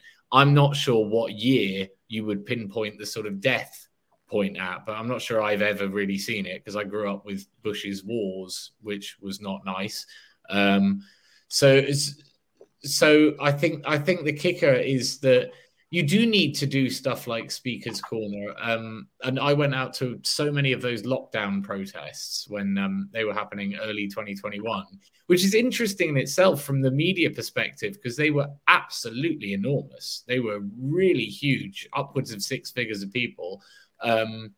Just no mention of that. I mean, that's just news in itself, but what I'm getting at there is the gaslighting is getting too strong. And I think it's even happened with GB News now, where like GB News got rid of Mark Stein and they've now got a bunch of Tory MPs that they've given shows to. And it's like, this is supposed to be the alternative to the BBC. It's like it's impossible for anyone to do anything in a suit and tie without being corrupt and bought. Yeah, well, not, you know, a lot of the alternative media really is the mainstream media. You know, with just a different word in front of it, you know, because it's all about distraction, hiding the truth, smoke and mirrors, you know, and everything else, everything that I've learned being out here, like the legal system, you know, what that is. And, you know, what our aim is to what we have to do is get a private prosecution against the police, show what the police did, which is going to be very easy to do once we can get in there, and then get the correct charges for all of those that were in that car that night. And this is the key. You've got the evidence, and it's pretty easy. Like, I've watched the documentary. I can see the simple bits of evidence that you've got. But yeah, you're up against this brick wall of going, well, the people that I have to present the evidence to are the very people that are saying it doesn't count, or that you've got to jump through this hoop or whatever. It's kind of like, it's like me going to Ofcom to complain about misinformation from my perspective, which is the opposite to theirs, because they want to censor me. It's like a Kafka novel. It's horrible. Maybe it's time to visit the Attorney General's office again. Maybe it's time to because I think stuff like that got so much attention. Like, I remember seeing the Sky News notification, Tracy, the yellow bar across the bottom. Yellow vest protesters are inside the Attorney General's office, and things like that, though. But that shows the lengths that you have to go to be listened to, and this is what I mean. So how many Attorney Generals have we had now since so it was 2018? So you had the Prime Minister then. Well, I know of four. Yeah, it was Theresa May. Then it went to Boris, didn't it? And then it was Sunak. So there's been 3 Prime Ministers and 2 cabinet changes. So yeah, 4. So there was Geoffrey Cox was one of the Attorney Generals at the last. By the way. What was that? Sorry. Then there was Suella. You missed a whole Liz Truss in there. Oh yeah, I forgot. We had Liz Truss as Prime Minister. Well, she's a forgettable lady. Well, they do that. The reason why there's so many of them as well is because they come in, create chaos, create havoc, pretend one thing, then do another, and then they move them along so they face no accountability. Yeah, that's what they did with Sturgeon up in Scotland. That's exactly what they do. Yeah, and at the end of the day, when's enough enough? But the trouble is they've downtrodden people so much, and over the years, taking their will of that fight that they have, that they were born with, that I was born with, and I believe, most natives in this country are born with that. It's inbred in us, it's in our blood to always face our enemy, not to turn our back or run and hide. And the amount of people that I come across that says, well, but we can't do anything, it's too late. We're not born to be defeatists. We're not born that way. Anyone who can't understand what I do as a mother or what I've done as a mother in the last 5 years, to me, I don't understand them. What you wouldn't do knowing your son was murdered, you wouldn't do what I do. No matter how hard it is, no matter what I felt, every Saturday I got up and turned up in London at Trafalgar Square. No matter what I felt, to do the right thing by my son and those 2 boys, but not just them, the children and the grandchildren of these lands that we live in deserve a much safer place than what they live in right now. That's being taken away from them, though, by the political class and their policies. And the trouble is, people get stuck into a vicious. So this is so frustrating about the majority of the population, because they aren't awake to what's going on. Like, I've started using other social media platforms now, and you can see in the comments, vote reform, and it's like, you're literally directing people to a Tory pressure valve. And these people, I've met Richard Tice. I don't get good vibes from him at all. He's pushed the vaccine onto children. He's mates with his Mrs. Ghost wrote Matt Hancock's book. Like, they're all in this together. And this is why you never see any major change in this country. Essentially, I like to think that we don't, people say we live in a 2-party system. We don't. We live in a 1-party system. That's the political class. They don't care whether they're the opposition or whether they're in government. They're still getting their 88 grand a year paycheck with all their expenses on top of it. And the fact is that these politicians are the ones that should be, they should be the ones, they're there as representatives of the people. So they should be, they should be our representation. And there's not one politician out there today that I could say that I identify with or he represents me. But not only that, it's like I said, it's just it's such a sad world that we live in. And this country and what it's suffered over the past 5 years has been like, just from the past 5 years alone, like if you compare the state of the country now to where it was 5 years ago, it's a whole different ball game. Like, they're not even hiding their intentions of what they're doing to people anymore. And the blatant character, like the character assassination against you, has been absolutely horrendous to witness over the years. The lengths that trolls and people that are sent in by the police to cause problems, what they've done and what they have said about not only you, but the boys as well. These are some of the most morally reprehensible people I've ever come across in my life. And like, I guess the point that I'm trying to get to is, what is it that we can do now to help you? Like, I want to do what I can to help. Like, once the band's finished, and like, what, we've got a year and 4 months. Like, do they really understand what's going to go on? Because there's going to be a massive Justice for Our Boys banner outside of Downing Street again. There's going to be megaphones, and there's going to be call outs to every group and individual in this country that's not a grifter and that is actually moral and just, to get down to Parliament and occupy it. Occupy Westminster. Like, we were getting so many people listening and coming out onto the streets, and that's what the establishment were terrified of. That's why certain individuals sent certain individuals in to try and cause problems, because they knew the effect that we were having, and we were having a major effect. And it felt like, like we used to go out on the the early Yellow Vest protest, and the way that we'd get treated they didn't send normal police out. What was it, TSG, Tactical Support Group, that were attacking elderly women leading demonstrations, like, and the way that they went for us. And like I said, I just can't believe that. Well, I can believe, but it's just so depressing to know that we live in a country now where the police and the state willfully cover up the murder of 3 children and then sabotage the grieving mother as she's fighting for justice. Like, that should be ringing alarm bells in everyone's head that's watching this, that doesn't know about it. There was just to go on to the chat, there was a lad in here called Reboot Needed, and he wants to know where the documentary is. You can find it on Tracy's YouTube channel.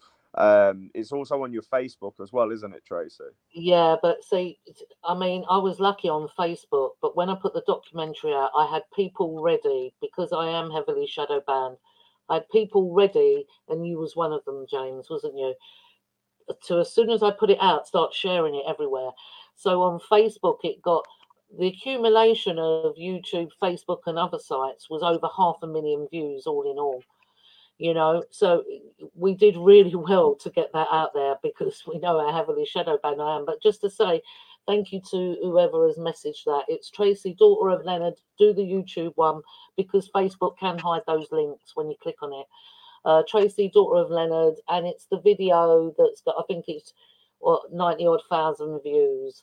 And if you look for the video with 90 odd thousand views, you'll see that's the video. Thank you for asking. I stood going on, you said like one party, and you're absolutely right. There's no true representation for the people. And I didn't just learn that by being out here and speaking out. I stood as an independent in the last general election, and I can't stand politics. But I did it in the hope that if I got in, I could help the people in my community. I was hid from hustings, so I see how it all works. Voting. It's just the little man that's sitting in the voting booth, taking them in his car. It's just a cross on a paper. All of that. There is no true representation. And when you consent to be governed, it doesn't matter who's in. When you pick an MP, that MP, if you look in their legal law dictionaries, it means they speak for you. They're your voice. So whether they do something wrong or right, they're still your voice. There's no accountability to what they do, because to them, you've chosen them, even though you haven't really chosen them to represent your constituency. They're not there. Nick Hurd left. He stood down something like just over 6 days. 6 days later, after sending that letter to the Attorney General with 4 points for retrial and stating that he'd seen the evidence himself, And some of the evidence he saw is not in that documentary, by the way. Yeah. So, and it left out in his mind. That's a strong letter from an MP to an Attorney General who's meant to be the highest minister in the land, right? Which got completely ignored. But he sent that. 6 days later, he got shipped over to the Northern Ireland office. Then, just a few weeks later, stood down as an MP. And I never got another response to an email again after that letter. But I'll always be grateful for that letter because he did send it. And he CC'd Boris Johnson. Now, Boris Johnson was the MP to one of the other parents who did have a meeting with him because he's the MP in Hillingdon.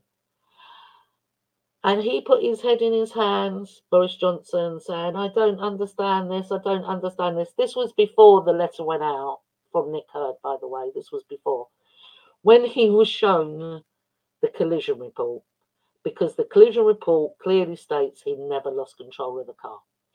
So that was shown to Boris Johnson as the MP to one of the other parents. He put his head in his hands. I don't understand. I'll have to do something about this. And he did nothing.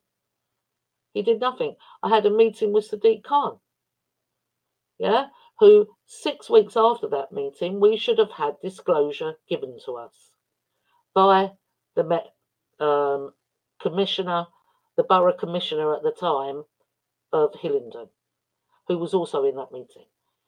6 weeks later, we hear nothing. We then email him, and he writes back and says he misunderstood the meeting. This is what they do. So they will play the game of having a meeting with you and play the game to pretend to you that they're going to do this, that, and that. And when you leave, it's all gone out the window because they're not doing anything. It's just a facade. You know, the world is really a stage. Yeah, you have to pursue all of the official channels first, because if you haven't done that, then they will say, well, have you pursued the official channels? And you've exhausted all of them. And I'm really glad that James brought up Richard Tice, because that's being presented as an alternative at the moment. And I think that these WhatsApp leaks in the Telegraph and the fact that Oakeshott and Tice are a thing. I mean, don't ignore that. This is all one thing that's going together, and it's to offer you a voting way out of this. Lend your vote to this person, because you absolutely nailed it there when talking about consent to be governed. At this point, no, absolutely not. I don't have any respect for the political establishment. I don't have any respect for the police. I might be subject to their laws, I guess, but I don't respect them, and therefore, and I'm not going to pay them any respect, like voting or believing in this as a system. And I want to get the British people to that point where there's just a critical mass of people that can see that you shouldn't respect this system. You should reject it. I wouldn't aim to change it from within. I think that's gone. Yeah, the police don't. Yeah, the police don't deserve, right, because this is what annoys me about half it. I'm going to go on a bit of a rant here, right? Because being an activist for 5 years, one thing that I've learned is you don't work with the police. You don't tell them where you're protesting. And secondly, you don't respect the police either. And this is one thing that really annoys me, because there's groups and there's people that will go on about how we have to respect the police and how they're just doing a job. And we heard it from that lady at the Britannia this week. This is just my job. Well, your job is to fuck over the British people. If that's your job, then I and other people will be holding you to account over it. And this is the problem. And this is the same excuses you constantly hear all the time from coppers. I've spoke to a few of them when we've done sleep outs at Downing Street, and they've come up to you when you're not filming and say, oh, well, you know, we actually agree with you, but we can't actually say anything because we don't want to lose our jobs. And it's like, so you're willfully choosing to self-censor and not put across your opinion because you've got a mortgage to pay and you're scared of losing your job. Well, this is exactly how the state gets people, because they're in the state's pocket and they will always protect the state because the state are the ones that are feeding their families. And this is the problem, I guess, where people, they have to draw a line in the sand and they have to realize the fact that none of these institutions in this country, the police, the NHS, none of them have got our best interests at heart. And it is the job of the police to consistently try to incriminate people. This is why you don't work with them on demonstrations by telling them where you're going or what you're doing, because they'll do everything in their power to close it down. And that's why I believe the Yellow Vest had so much success, is because we stuck our fingers up at the police and said, no, we're not telling you where we're going. We'll walk where we want. We'll block roads. We'll do this. And we're not going to be told what to do by state bully boys. And like I said, I guess my disdain for the police comes from numerous like trumped up charges and silly arrests, and for the fact of what they've done to Josh, Harry, and George, and not only what they've done to Josh, Harry, and George, but what they've done to the thousands of girls in this country that have been raped and groomed, and to all of the other victims as well. Because, like, from my own personal experience, I've been in a court case where I was the victim. And Tracy remembers this court case very well. It's the one we nearly got done for contempt of court when we asked the judge how many kids he'd got downstairs when they'd kicked me out for questioning the prosecution. But I was the victim in that case. I'd been attacked by a Polish communist who'd punched me in the face, and I was treated as though I was the criminal because I had right-wing views. And this is what I'm getting to. Like, there's no justice system. It favors the criminals, and like you said, we're unfortunately, being white and working class, we come from the worst possible group because we're the ones that have always been discriminated against. You know, you go back hundreds of years, it was always the working class that was discriminated against. And I guess what I'm trying to say is, like, as well, I know politics, the left and right labels used to divide, but it's almost like there's been a complete switch, because years and years ago, it was the left that were talking about freedom of speech, freedom of expression, being against pharmaceutical companies. And now, if you look at the roles, it's like the left have completely switched, and now they're towing this, like, I'm not saying it's all of the left, but they're towing this government line where it's, you know, they want to be, they're just not defenders of freedom of speech, freedom of expression, and it's completely flipped. I guess the point that I'm getting to is we live in a country that's completely gone, and if we are going to try and change it, then not only do we need to rid ourselves of the political class, but we also have to get rid of the many, well, not get rid of them, but get these people out of these institutions that are causing the damage. Because you look at the civil service, for example, that's just full of woke lefties that are like a lot with the asylum claims as well. All of these people that are issuing these that are dealing with the asylum claims are either foreign, or they're of that mindset where they want to encourage open borders policies.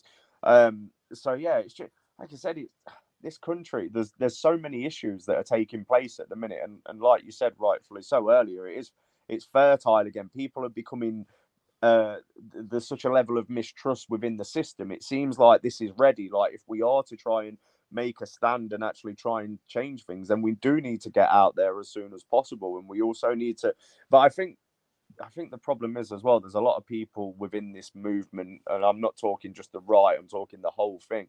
There's a lot of people that are put there on purpose to cause distractions and take you down a wrong path. So ultimately you lose your focus, and the focus should be the political class, because it's the political class that are the ones that are screwing the people over of this country. And like I said, for my take home from this stream is, I just want people to get behind Tracy and get behind the boys' case, because it's imperative that we do. Like, I'm going to reiterate it again: 3 boys were murdered. There should have been, thankfully it wasn't 5, but you know, he'd hit 2, so that should have been attempted murder, and there's the 3 murders. So those are the charges that driver, that Jane S. Chudasama, should be facing: 3 murders and 2 attempted murders. And for me, it's one of them. It's imperative that happens. So Tracy, like I said to you before, I'm going to announce this publicly now as well. So I'm not begging for money or anything, but what I'm offering people, and especially for the people that don't like me as well, this is going to be right up your street. Last time I raised money for justice for our boys, I decided to dress up like a woman and went through London dressed in drag, and I went Millwall at home after, didn't we? We went down there. Did you read in the library, perchance? No, I didn't read in any library. I didn't go that far, Dick. But the libraries is on the agenda. Maybe there'll be a drag queen confronting another drag queen soon. But no, the point I'm getting to is this. Look, I want to do what I can to try and help Tracy again. I've not been that active over the past couple of years due to obviously having a young family now and other things. But I can raise money for Tracy and the boys, and I'm going to. So I'm going to get a full body wax. My eyebrows, my beard, my legs, my chest, my back, everywhere.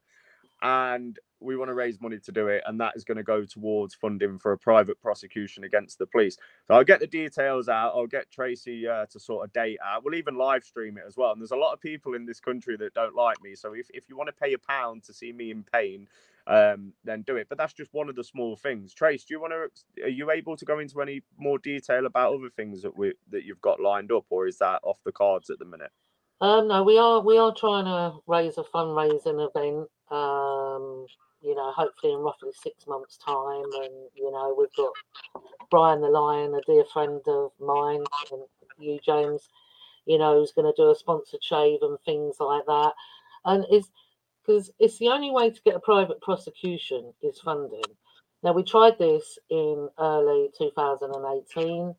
The first fundraising we did closed early. I don't know why. So we opened another one, and then that got shut down, and everyone got paid their money back.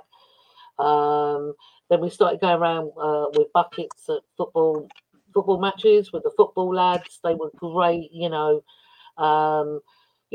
Millwall have been fantastic supporter of the boys story and trying to raise funds. And December 2018, Brian the Lion was threatened of arrest. It was the game between Charlton and Gillingham, I think. No, Charlton, Millwall at Charlton. I remember that day. Yeah, right. And when he was threatened of arrest there, I'd had enough. I thought, I'm not doing this no more. I was getting lied about online. They were saying that I was taking all the money, spending it on cocaine, spending it with James on cocaine, all sorts of. They do. Yeah. Anyone who's trying to raise money, yeah. Exactly. But I've never ever asked for a penny from me. It's always been about the boys, and we've had to pay for private investigators, which we did out the funding. 2 hours with solicitors was costing us £1,440. That's 2 hours. They wanted £11,000 to view the CCTV that we have, because we have the CCTV to that night. So it's a huge amount of money. There's 2 reports that we need. I can't say what they are, and I'm really sorry that I can't. But if you give your enemy, they're going to know what you want to do. You're giving them a heads up. You're giving them a heads up of when you do get to court, some of the things that are going to be in the court. Now, these reports cost thousands to be done by the profession, but that's how they do it. That's why they can do what they want to us, because they know that the poor and the working class don't have the money to fight back. The only way to fight back, unfortunately, in their legal system is back into the appeal courts, which cost thousands and thousands of pounds. Now, I've been trying to learn the legal system myself, so to save costs, so at least to be able to get it in there somehow, to know what the forms are, to fill in the right forms, how to fill it in, your witnesses and your witness statements and everything else. And it's a lot of work. It's not done overnight. It takes a couple of years to get this thing together. But unfortunately, you need money to do that. And I hate that. I hate asking. I'm not comfortable with it. I'm someone who's always worked my whole entire life. Had I owned my own home and not lived in a housing association house, I would have remortgaged it and not thought twice to do that. And then I would have been able to do it myself. But unfortunately, I was the only one who wasn't in that position to do that. So unfortunately, I've had to swallow my pride and do that. And to then have all those lies on top, it's horrendous. It's not nice, but you have to take it on the chin, sticks and stones, and you have to carry on and move forward, because what they do want to do is stop you.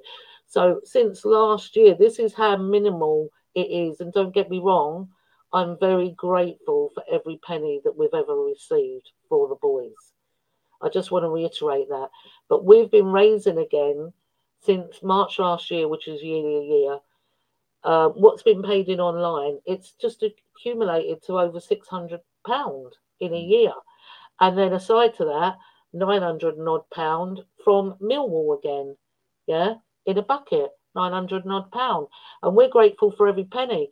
But these people that go spurting around and saying we're raising tens of thousands of pounds, it's fabricated. They're fabricating it and they're lying because they don't want people to donate. I see people write that I go on holiday and, don't donate to her because she goes on holiday. These are the things I've had to put up with when all they're trying to do is stop the truth getting to court and stop injustice for my son and those two boys. So we will be trying to raise funds, holding a big event, for people to come to, the general public to come to and attend, and put on entertainment and, fundraising like James dressing as a woman. I've said I'll get a body things like wax. that. I'm not dressing as a woman. No women again. I mean, I don't Yeah, this mind. is the thing. You get in trouble for that now. Like I dressed as a woman when I was 18, and this is one of those things that also will be used against you. Like, you're a grifter, you asked for money. You wore a dress, therefore you support the current agenda. Yeah. So Do you know what people use against me? Do you know what a lot of people have used against me over the years? Oh, well, you've got a mixed race daughter. It's like, so you're bringing my child into it now. I've had messages before of weirdos online. I'm not going to say his name, but basically stating that me losing my daughter was the best thing that could happen because she'd be amongst her own kind. It's really clear what comes from, because we've highlighted that, like, the establishment, completely gaslights us and wants the worst for us. The left, similarly, not good people over there. But the trolls on your own side, the trolls that actually... They're worse than any left-wing troll I've ever encountered. The ones on this side are the worst of the worst. Like, they will lie, and they will admit to lying in voice notes to help further certain people. Like, and this is what you're up against. People that, and like, I don't lie. Like, what's the point in lying? Like, just tell the truth, because deep down, if you tell a lie, like, it is wrong. And at the end of the day, lies always come out. And why would you want to be known as somebody that would be willing to lie for somebody? That's not what this is about. This is about truth, honesty, justice, and everything that should be right in this country that's not right in this country. Like I said, it is extremely frustrating to have so many people that claim to be of a certain side, political ilk, that spend their time trying to discredit other causes. And then the bite back from this comment will be, oh, well, you slag off people. And the difference is, no, I've only ever called out people that deserve to be called out because of what they've done personally to myself, and also to what they've done to the wider great British public, which is deceive people and use people's emotions to essentially make money off it. And there's numerous voice notes of people saying, I'm trying to make a living out of this. And this is the problem. I guess the way I look at it is that you're either doing this and you're putting your head above the parapet because you want to make a change in this country and you actually believe in what you say, or you're simply doing this because you want to be famous, you want people to like you, and you want to earn a living off of the back of people suffering. Like, that's what gets on me so much. And I guess I struggle to keep my mouth shut. I'm one of these people that just speaks whenever. I don't care. Like, I'll drop a mic, speak, and walk out. Like, I like seeing people's reactions. But the point is, I guess the point I'm trying to make is, like, there's enough of us within this community to all pull together and actually try and make a difference, and actually try and reclaim this back from people that have essentially soiled what this message is about. And like, it's like I said, it's extremely frustrating at the minute, because there's so many for issues that are going on in the country, and people are just being led down the wrong path again, and nothing's going to change unless people occupy Parliament. Like, if you want to change this country, you need to be at Parliament. You need to be there, getting the message there, confronting the politicians, confronting the journalists, rocking up outside Rishi Sunak's premises at Downing Street, so they know that you're there. Because when they don't like it when you're there. They don't want tourists and everyone seeing the British people protesting against their perfect regime. It's why they go out of their way to try and stop protests there. Like, that's the place where you're going to make a difference. And I keep reiterating it, and it's so frustrating because I've got another year left before we can do it. But Tracy, you were there as well when we slept outside Downing Street. and we told everybody about what happened to the boys and how uncooperative were the. Actually, can we explain what the police did? Because we booked that whole venue. Well, not booked it, but when they came over to us, we said, yeah, we're going to be here for this amount of days. We're not moving. And they actually moved us out, didn't they, on that big protest? There was about 20 they tried to. They sent in their bullying police. And I filmed that. I think that's still up somewhere because I was refused, but I was speaking at the demo at the same time, the DFLA demo that was being hosted further up. Yeah, and they wanted us out. We was due to be there for 4 days. Yeah, and they wanted us out, but we had all our stuff in what they call the pen. Operative word, isn't it? The pen. And so they wanted us out because they said they'd made it a sterile area, but all our stuff was in there, so I was refusing to leave. But in the end, that was the TSG that come, the bully boys and bully girls police, and who come and was trying to turf us out, but refused to go and wouldn't come out the gate.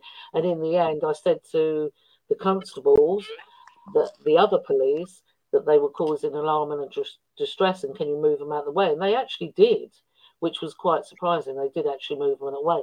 But just to say, 2 weeks before I was in the pen, you had the veterans doing a sleep out there, and they had tents up in there so they could sleep in the tents. They do it once a year. And when we went and stayed in there, we put a little tent up that had a portaloo in it. So it was only a little tent with a portaloo. Lo and behold, down come the police in the car, and they said that they'd just been sent. James, who did they say sent them?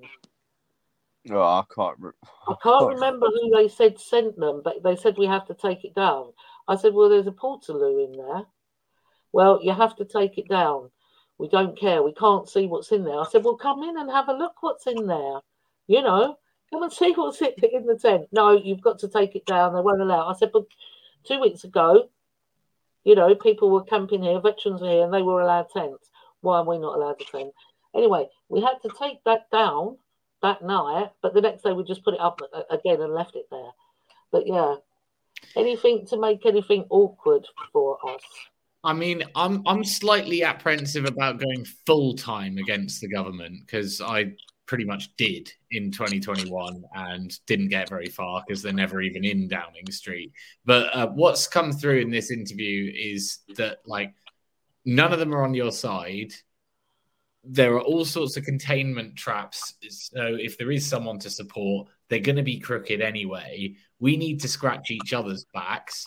Another thing I've ascertained is that all the hate that we just discussed in the last 10 minutes, the trolls and that's bred on social media. And I think that doing stuff in real life is a real good disinfectant for that. I found that as well. These communities which breed online and do their little Call of Duty thing. When you look someone in the eye and shake their hand and just suss out what they're really like, this stuff doesn't fly anymore. And weirdos do actually get pushed out of the circle.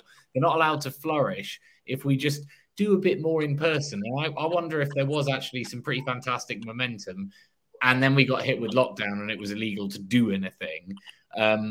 But I see that as the future. I want to get involved and do some fundraisers and just fun stuff. It is more fun watching James get waxed than shouting at number 10, I reckon. No, we can do both.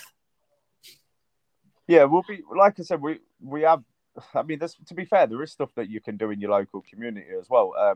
Obviously, with the boys' case, we were going into, there was that day where we did the nationwide leafleting day, didn't we? And we had everybody up and down the country, loads of towns and cities just out delivering leaflets about what had happened to the boys, how people could get involved and how they could help.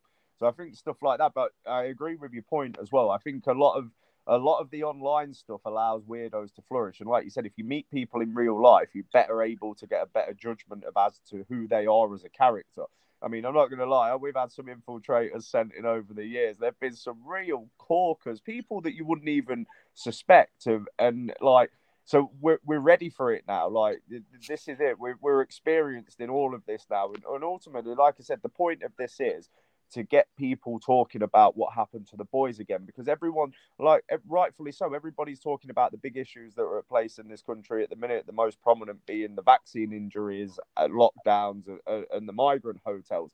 But at the same time, we can't allow cases that need exposure to just be forgotten about, because at the end of the day, there's still families suffering, there's still children that have lost a sibling, and like it's not safe. You've got no protection.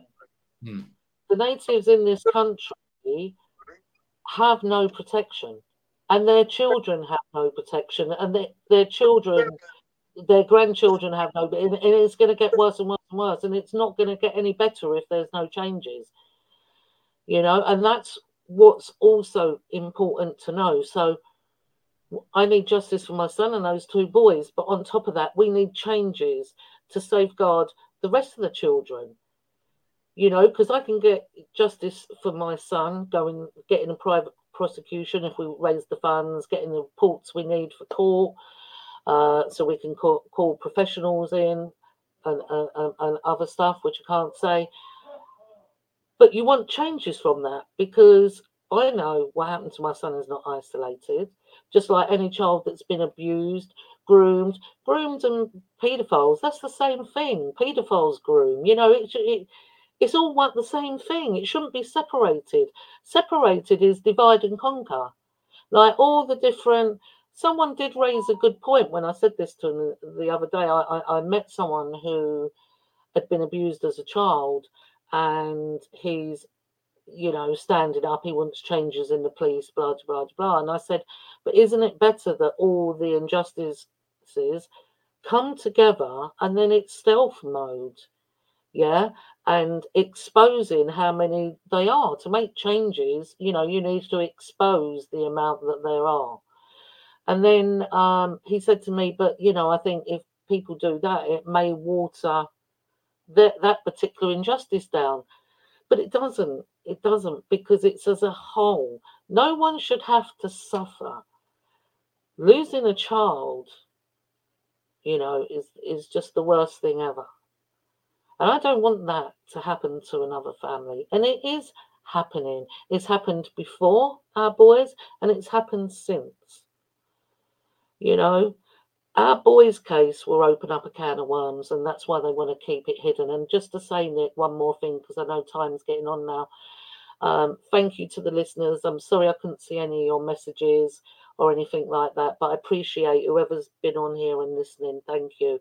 Just to say, regarding our boys, it was a fake witness they used. So it was a real man, yeah, but he was never there at the scene. Can all be proved he wasn't there at the scene. We can prove it just by the CCTV alone that he wasn't there. They didn't use any first-hand witness that was at the scene. They brought in their own fake witnesses, their own fake witness, and his statements don't even match the scene. That's how bad it is. Well, all the details have been, you know, absolutely terrifying, but it's been a real pleasure to talk to you and get to know you tonight. You know, you're clearly a real warrior, and any friend of this guy is a friend of mine. So I look forward to doing what I can to help you out in the future. Thank you. Appreciate that. And just to say, because you gave me a thought, you was right in what you said about, you know, how this side, you know, we know divide sides are just another divide to stop people coming together, yeah. But let's just go on that. You was right on what you said, because I'd rather, and I've had hope not hate, and I've had stand up to racism, do posts about me, even Antifa, who, you know, a lot of them are police. Even Antifa has written things about me, yeah, because that's all that side. But it's just an article. And not only that, you know that everyone on this side know what they are, so doesn't believe that. But when you're getting loads and loads of attacks from people that are meant to be standing for what you're standing, when they're actually not, they're here to infiltrate us, you know, and to divide us and put us in more smaller fractions, yeah, keep watering us down. You know, you're right. What would you rather have if you had to choose? All day long, just put me in an article that everyone this side will know ain't true anyway. Yeah. I mean, really good point. Well, those of us that have been through it, I think we're clinging together now because we look at it and we go, what the hell? All I was doing was leaping into this fight because I'm a concerned British citizen. And you think you have the right to scrutinize me from every angle and like post shit about my family and all of this nonsense just because I'm trying to do my best. And this isn't me whinging as me because I know that this applies to both of you as well. So it's a pattern. This is nothing to do with me. But this is just something that either it's a tactic put in there from outside or it's literal demonic possession, which personally I believe. I think these people are possessed. But I'm fed up with it. And I'm basically at the point where, like, right, if you're anonymous, you're not in. You're not in the movement because, like, who are you? I don't know who you are, but I know who James Goddard is, and I know who TRACY BLACKWELL is. That's where we're at. Yeah, exactly. That's a good way to finish it. Bang on. So, yeah, I think, like I said, moving forward, we're going to step the campaign up. We're going to be positive. And like I said, there are, like, as we are living in dark times, I'm not going to lie, like, it is really sad and it is really vile out there, but we've just got to, I think all the moral people, all the good people, we've just got to come together and just formulate a plot to actually start to make some real noise and actually make real change. Focus on the institutions that we want, that we want changing. Focus on the main issues of the day. And like I said, we've been doing this, we've been doing this for 5 years. I don't care if it takes another 25 years. I don't want it to take another 25 years. Ideally, this will get resolved in the next year or so. That's got to be the mindset of we've got to get this, we've got to get onto it, we've got to hit it hard, and most importantly, we've got to keep those 3 boys' memories alive. And like I said, Tracy and the other families and their friends do a fantastic job in doing that. I'm going to start posting more about the boys' case again, because I've not done too much on it recently. To get people's interest back in it, but to get their eyes back onto it, because like I said, and I'm going to use this as an example, but these people that are coming in on these boats, they're coming in unchecked. You don't know whether they're rapists, murderers, terrorists. This could be history repeating itself all over again. Well, that's the thing. They're not checked. And that is the worrying thing. It's not just about them taking the hotels, and the hotels should go to the homeless, and rightly so, they should, right? Yeah. But these people aren't checked. Yeah. And we don't know who they are. Thing. Absolutely not. And sadly, as I found out, what happened to my son, that was an extremist attack. It's plain and simple. They were extremists in that car. And one of them wasn't born here. Yeah. Well, I just want to say thank you to everyone in the chat that's been here tonight. And thank you, Tracy, for coming on. I know like you're really good at speaking, but I know how difficult it is for you to do these streams, because obviously it's going through stuff that's really, really, well, stuff that no mother should have to go through. Basically, I can't imagine what it's like to lose a child. I know what it's like to have one taken off you, but it's not the same as having a child lost. So honestly, my thoughts and feelings on you. You just keep fighting, and I know those boys will be looking down proud as punch, because I know the type of person that you are. You won't stop until this is resolved. And hats off to you for the past 5 years, everything that you've been through, and you're still here fighting, and you're still going to be fighting, and we are going to hopefully make a change. And everybody in the chat's going to get to witness me getting waxed for a good cause, and I'm sure that'll put a smile Nick on your face. can actually pull the sticky stuff off if he wants. Yeah, you pay a bit extra. You can put. So we'll do the eyebrows, beard, hair, and then the body wax. And I'll make a complete twat of myself, but I'm doing it for the right reasons, because we need to help Tracy, and we need to help the boys. So yeah, thank you to everybody that's taken the time to watch and listen tonight. Also, please remember to check out the Fighting for Justice, the documentary about the boys. If you haven't seen it, it's on Tracy's YouTube channel. What's the channel again, please, Tracy? Tracy, daughter of Leonard. Exactly what's written in here. Yeah, so if you type that into YouTube, download it, watch it, and share it with as many people as possible. I'll hand over to Nick to say the last word. I've got no last words, really. It's been an absolute pleasure. I think I've covered everything I wanted to say. It's been great learning about all of this. And Tracy, any last words? Just to say, Nick, thank you for inviting me on the channel, and you, James, and thank you to everyone in the chat. And apt name, vile news, because mainstream media are vile news. So thank you, everyone, and thank you for having me on. Appreciate it. No problem.